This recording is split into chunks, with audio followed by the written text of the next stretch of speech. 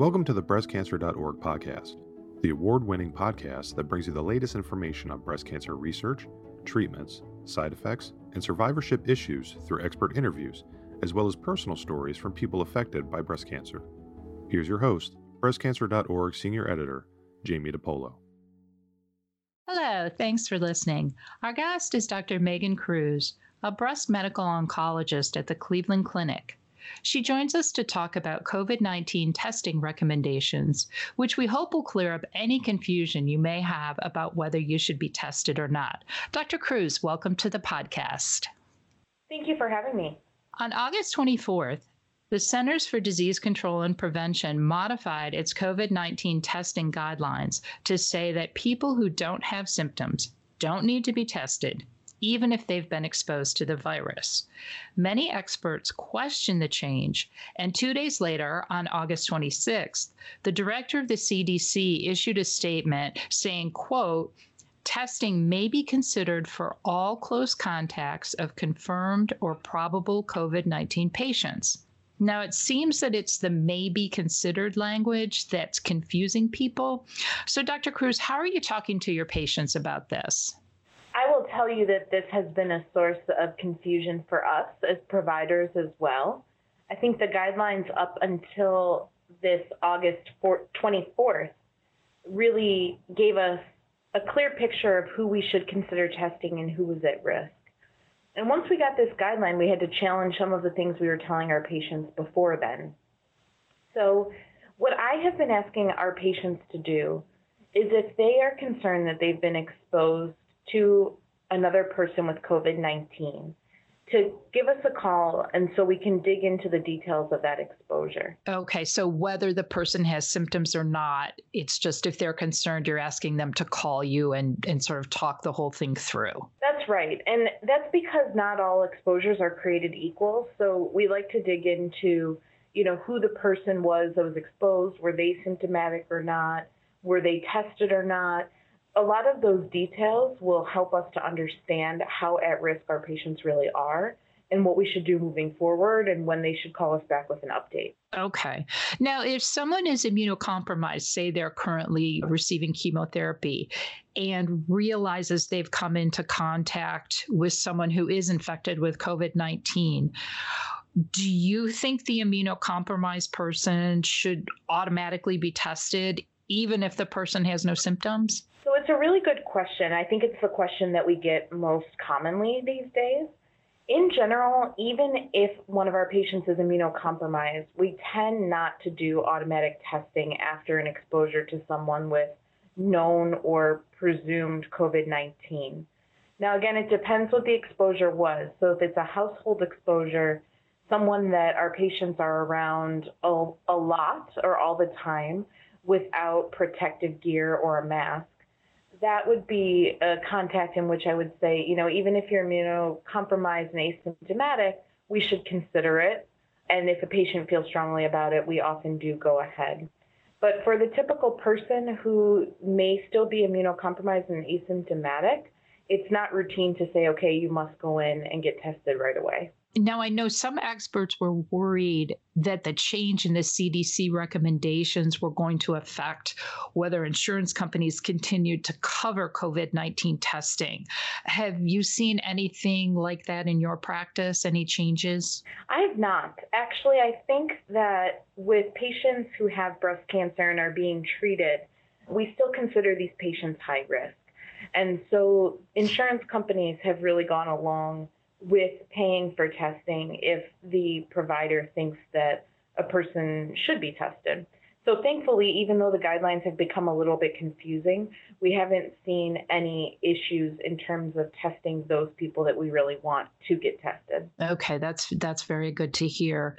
So overall, for anyone who's been diagnosed with breast cancer, whether they're I guess the recommendations could be different if they're in active treatment versus sort of completed treatment.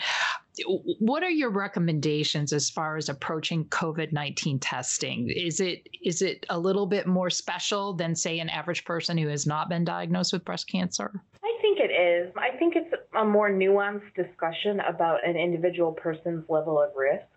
And thankfully, as the treating oncologist, we often know these patients well enough to be able to factor in the medical problems that they came to us with before breast cancer diagnosis, because those are often so important when you're thinking about COVID-19 risk.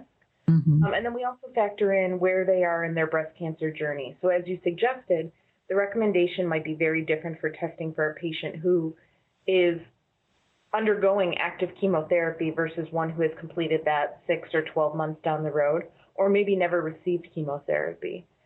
So my practical approach and the way that we've generally done it in our breast cancer group at Cleveland Clinic is that if a patient is actively undergoing chemotherapy, we have a much lower threshold for testing, because that is when a patient will be at their maximum immunosuppressed state.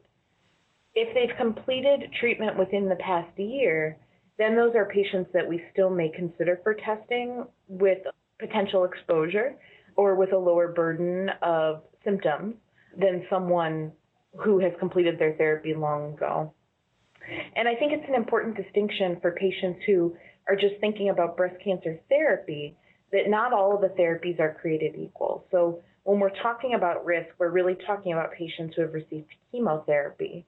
For a large number of patients who are on targeted therapy or endocrine or anti-estrogen therapy, those patients really should not be immunocompromised in the same way.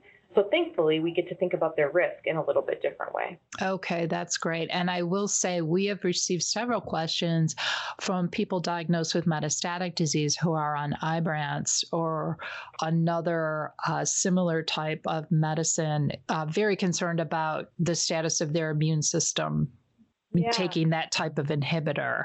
And would you advise anything different? Would those people be similar to people on chemotherapy, or would it? It's a really interesting question, and it shows just how well our patients understand their treatment and what it is actually doing to their bodies, because with drugs in the class of CDK4/6 inhibitors, so that would be drugs like Ibrance, Kisqali, or Verzenio, those drugs all do have the potential to lower the white blood cell count, and something that we watch very, very closely in our patients. Although the white blood cell counts go down with those drugs, it's really a different way that the white blood cells, or a different reason, I would say, that the white blood cells are low compared to when patients are on standard IV chemotherapy.